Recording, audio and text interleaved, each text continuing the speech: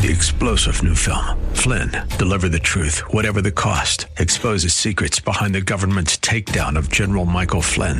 Flynn knew what the intel world had been up to. He ordered the first audit of the use of contractors. This set off alarm bells. He told the truth. He was the most dangerous person for Donald Trump to hire. They had to get rid of Flynn.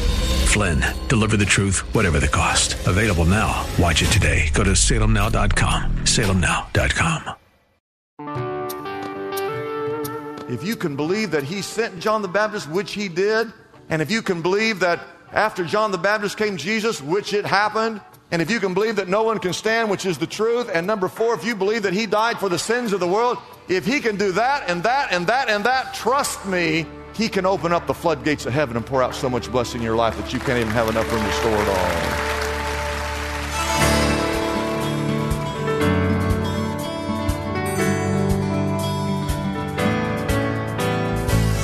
Hello again and welcome as we lift up Jesus with Pastor Dudley Rutherford. I'm Kyle Welch. If you've been searching for a place to be spiritually fed, you have found it. Like you, we believe the Holy Bible contains the spiritual nourishment we need to become faithful servants God requires to help grow His kingdom here on earth. This program is part of an outreach ministry from Shepherd Church, located in Los Angeles, California. Our teaching pastor is Dudley Rutherford, and we join him right now with today's message. I want you to turn to Matthew 6, verse 21, and it says these words. Jesus says, "For wherever you place your treasure, there your heart will be" what? Also. Notice he does not say that wherever your heart is, that your treasure follows. That's not what he said. He said where you place your treasure, your heart follows. That is the truest test of your love. It's the truest test of your heart is where you place your treasure. I want you to write this down. There's 3 tests we're going to take today. And test number 1 is the test of the heart. Our treasure is a test of the heart. It's an analogy that Jesus says that Jesus had a nickname. His nickname was Truth. They called him the Truth. The way, the truth, and the life. And the truth says that wherever you place that treasure, your heart just seems to follow. In context, everybody say context. The 2 verses before this verse in 19 and 20, Jesus is talking, he says, "Do not store up for yourselves treasures on earth, where moth and rust destroy, where thieves break in and steal." Verse 20, "But store up for yourselves treasure in heaven, where moth and rust cannot destroy and thieves cannot break in and steal." It's in that context. He's talking about treasures on earth, treasures in heaven. That's the context that he says to you and I, wherever you put your treasure, if your treasure's only on the things on this earth, that's where your heart's going to be. And if you put your treasures in heaven, that's where your heart will be. So the question is this, write this down, is where is your treasure? Where is your treasure? Because the answer to that is where your heart is. The second test is this, the test of one's faith. You have the test of your heart. Wherever you put your treasure, that's where your heart goes. But there's a second test, and it's a test of faith.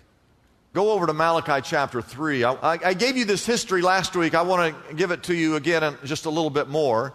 This is 600 years before Christ, okay? So the cross isn't here yet, 600 years before. Israel's carried off into captivity up to Babylon by the Babylonians. They were in exile for 70 years. They're held captive. And one day, the Persians come and conquer the Babylonians, so now Persians are in charge. And King Cyrus, the Persian king, has mercy upon the Jews and allows the Jews to go back to Jerusalem after 70 years. And he actually gives them some money to go back, and they're excited to go back to Jerusalem because when they get back there, they get to rebuild the walls, they get to rebuild their city, and they get to rebuild the temple of God. After 100 years, they became complacent. They lost their spiritual fervor. They stopped giving God their best sacrifice. They stopped giving God their best reverence. They stopped giving God their best worship. That's kind of the background. But what I did not tell you last week was one of the reasons that they became complacent was that they became discouraged. Because when they moved back to Jerusalem, things were not exactly as they thought they would be. There was a famine in the land, and so there wasn't enough to eat. and things, they struggled. And I don't know if you've ever been in a situation where it didn't turn out the way you thought it would turn out. Maybe your marriage, you thought you were going to have the world's greatest marriage, and you got married, and all of a sudden things went south, and you thought, man, this isn't what I thought it would be.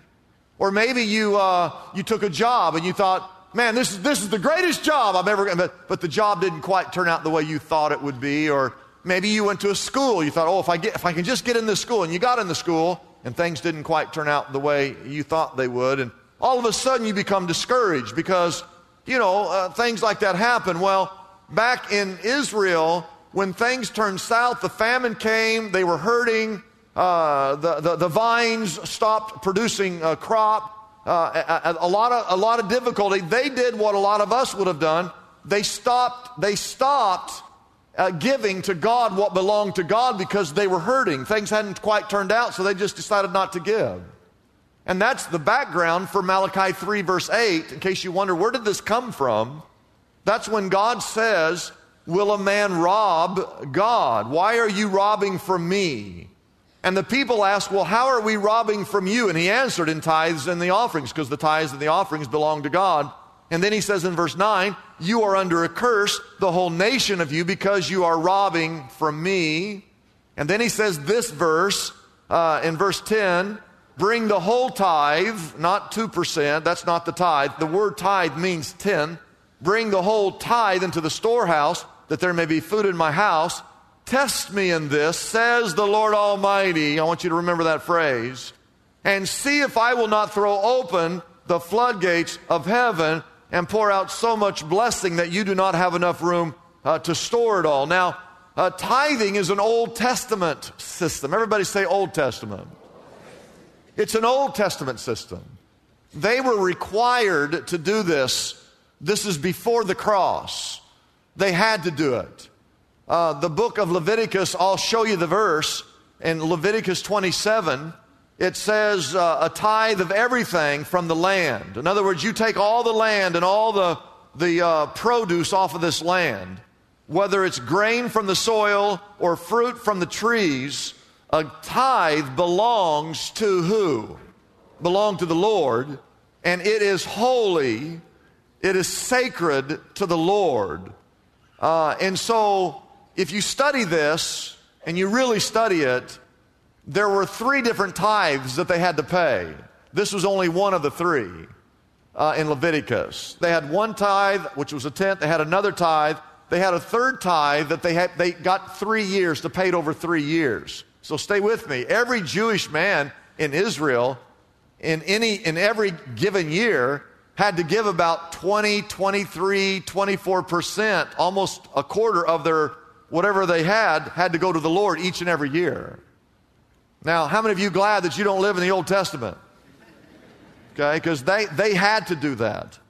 Now, we live in the what? We live in the New Testament, all right? We live under grace. Everybody say praise God. But I want you to understand the history of this. They're supposed to give 20, 25%. The very basic was 10%. But when the famine came and things got rough, they stopped giving to God what belonged to God. They started spending because they felt like they had to have it. And that's where you have this text. Well, why are you robbing from me? The tithe belongs to me. Now, you and I could discuss a long time the difference between the Old and the New Testament. The New Testament is a much higher standard than the Old Testament. Some of you thought, well, I don't have to do all that because I live in the New Testament. Well, you need to be careful because the New Testament is a much higher standard than the Old Testament. In fact, Jesus said, you've all heard that it's against the law to commit murder. How many of you know it's wrong to murder? Jesus said his standard, if you have hatred in your heart towards a brother, is murder. So which is a higher standard?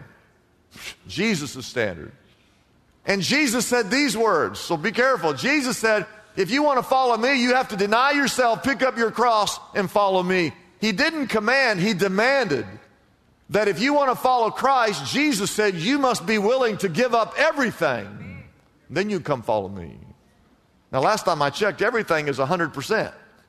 The point is, Old Testament, they had to. The New Testament, we live under a system of grace. And it all depends, again, what's in your heart and how much faith that you have. Now, the Old Testament, I just want to say this. They'd never seen the cross. They'd never experienced grace. They didn't understand the death, burial, and resurrection. They didn't have the forgiveness. They didn't have the Holy Spirit as we have it today. We live on this side of the cross. We've all experienced the cross. We've seen the cross. We understand the death, the burial, the resurrection. We have the Holy Spirit living within us. I can't imagine us even wanting to give less than what they gave. They'd never even seen the cross. Can someone say amen? But here's the difficulty. We're just like the Amalekites, the people who lived in Malachi's day, because we know what we need to do and what we ought to do, what we want to do. But when things get tough, we do the same thing they do. Here's what it means when you tithe, or if you gave a dime out of every dollar, whatever you decide to give, and you give it faithfully, what you're saying is everything I have comes from you. When you place that offer, you're saying everything I have comes from you. Okay, that's faith. That's faith. Everybody say faith. Number two, this is a picture of my heart. What I'm giving today is a true reflection of my love for you. This is where I want my heart to be. Number three, you're storing up for yourselves treasures in heaven, which is exactly what Jesus was talking about in Matthew chapter 6, verses 19 through 21. You're storing up treasures in heaven. Number four, you are supporting kingdom causes. You're helping expand the kingdom of God. You're supporting the church, the local church, as we support and give to missions all around the world, and our ministry and what we do here in Los Angeles and around the world. Number five, you're saying, God, you're my partner. I'm in this thing together. I'm not doing this by myself. You're with me. The only way I'm getting by here is with your help and with your blessing in my life. God is a part of your resource, your management team.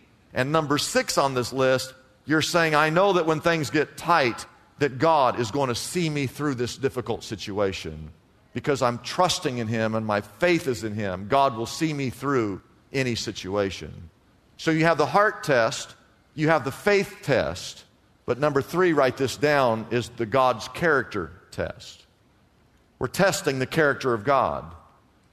In Malachi chapter 3, verse 6, in the same chapter, verse 6, it says, I, the Lord, do not change. I want everyone to say those words. I, the Lord, do not change. We know from Hebrews 13:8, the Bible says that Jesus Christ is the same yesterday, today, and forever. He never changes. What does that mean? Write this down. It means that He's immutable. It means that if God was powerful 2,000 years ago, He's powerful today. He'll be just as powerful 2,000 years from today. He doesn't lose His power. If He was loving 2,000 years ago, He's loving today. If He was faithful 2,000 years ago, He's faithful today. Amen? Now, with that in mind, go back to verse 10. I want to show you something. Verse 10, the first half, I have it highlighted. This is the heart test and the faith test. Bring the whole tithe into the storehouse. Some of you just can't imagine doing that. You don't have the faith. You don't have the heart. Your heart's not there.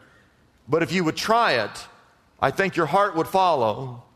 And it's going to take faith to do it. That's the heart test, the faith test. But look at the second half. This is the character of God test.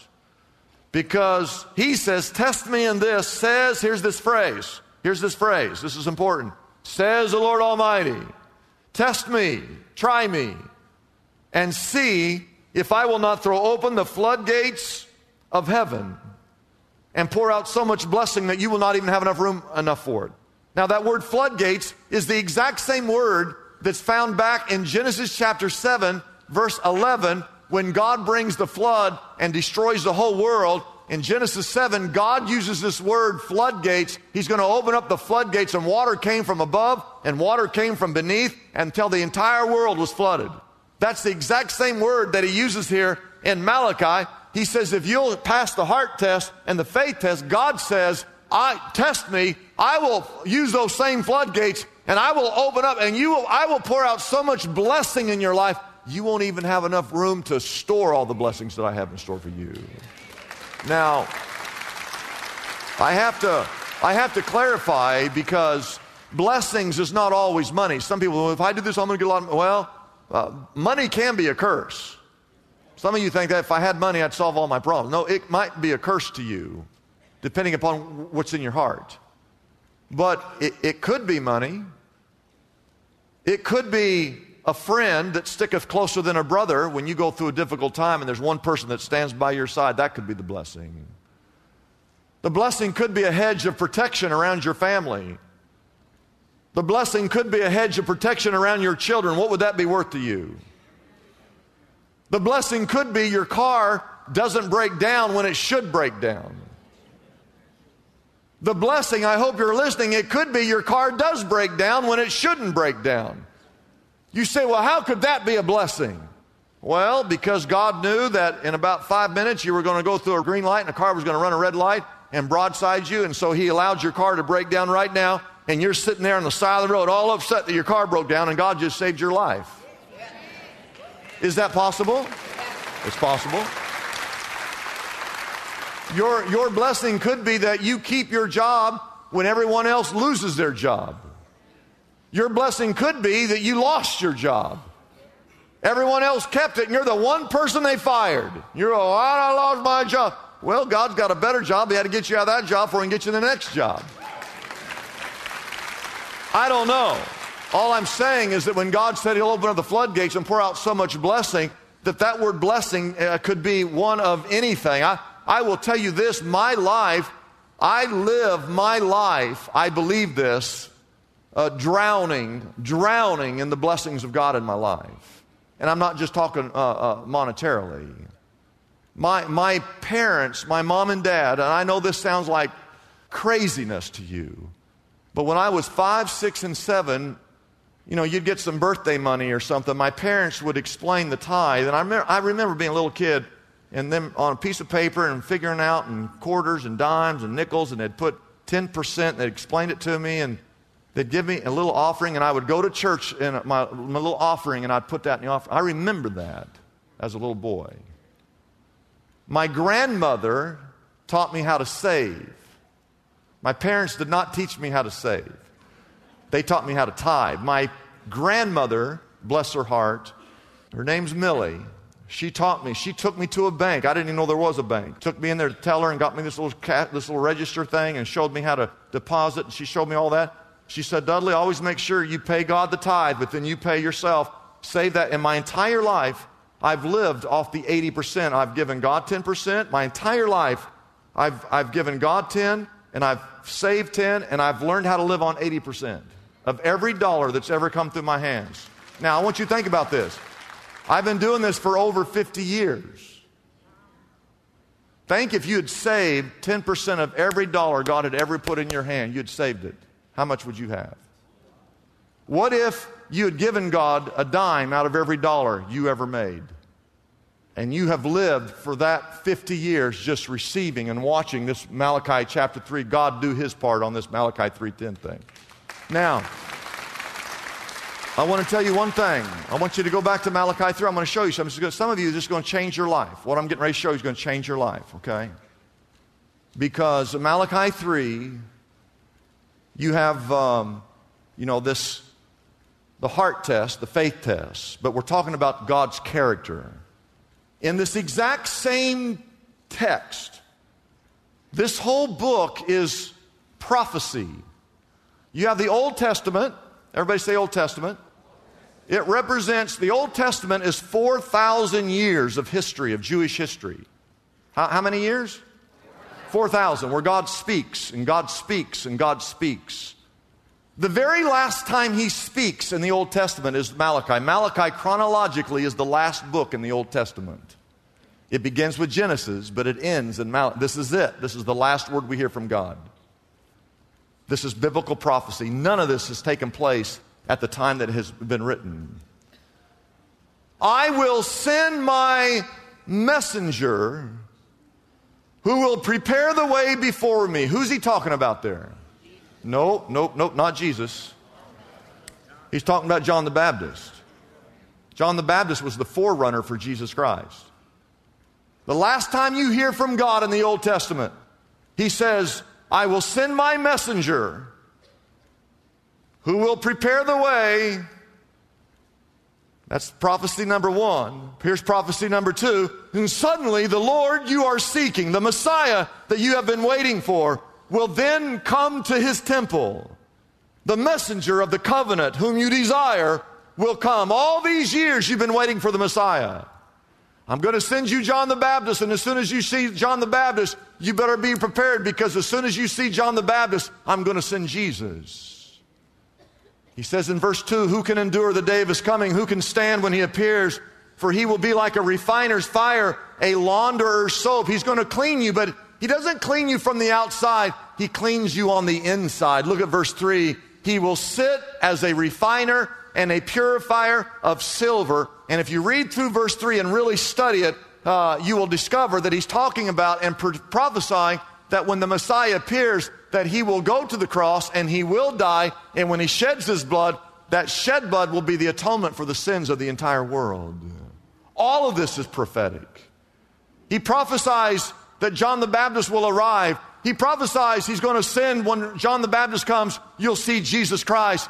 He prophesies that when Jesus Christ comes that no one can stand. And then he prophesies that he will eventually purify you and refine you. And you turn the page and you're in Matthew all of a sudden.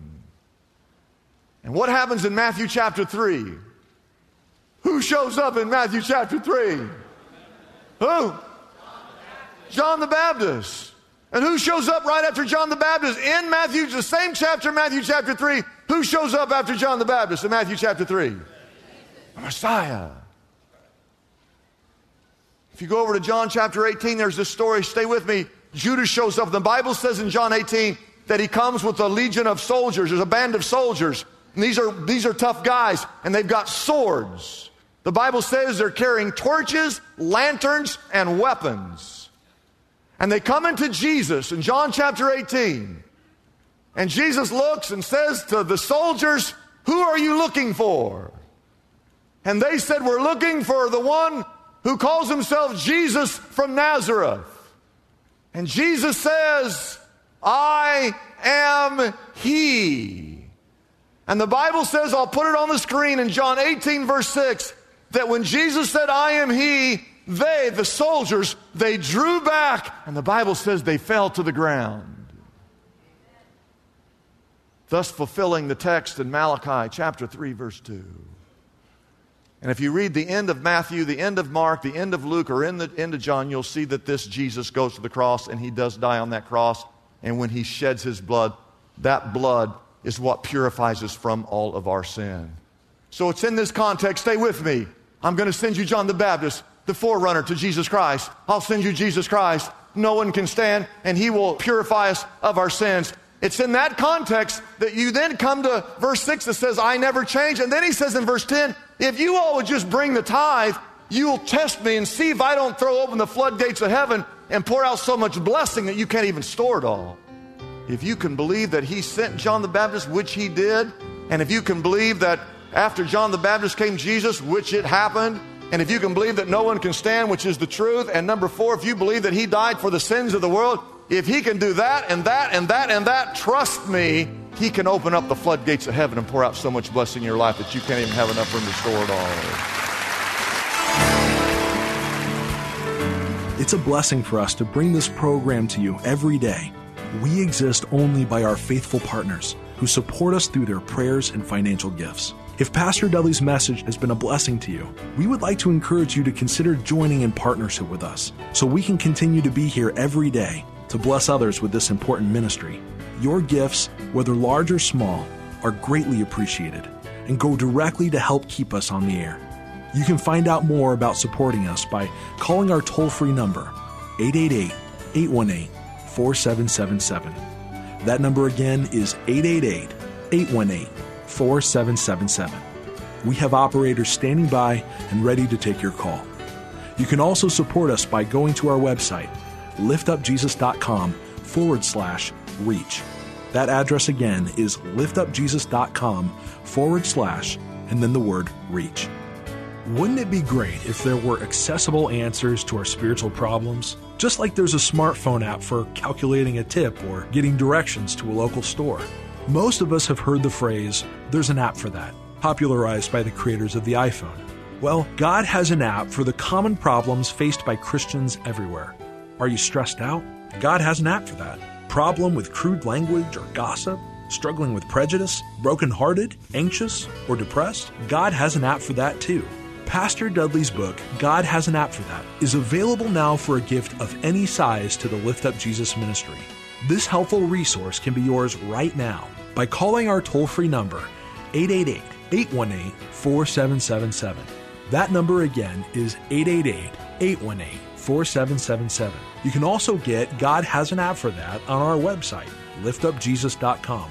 That address again is liftupjesus.com.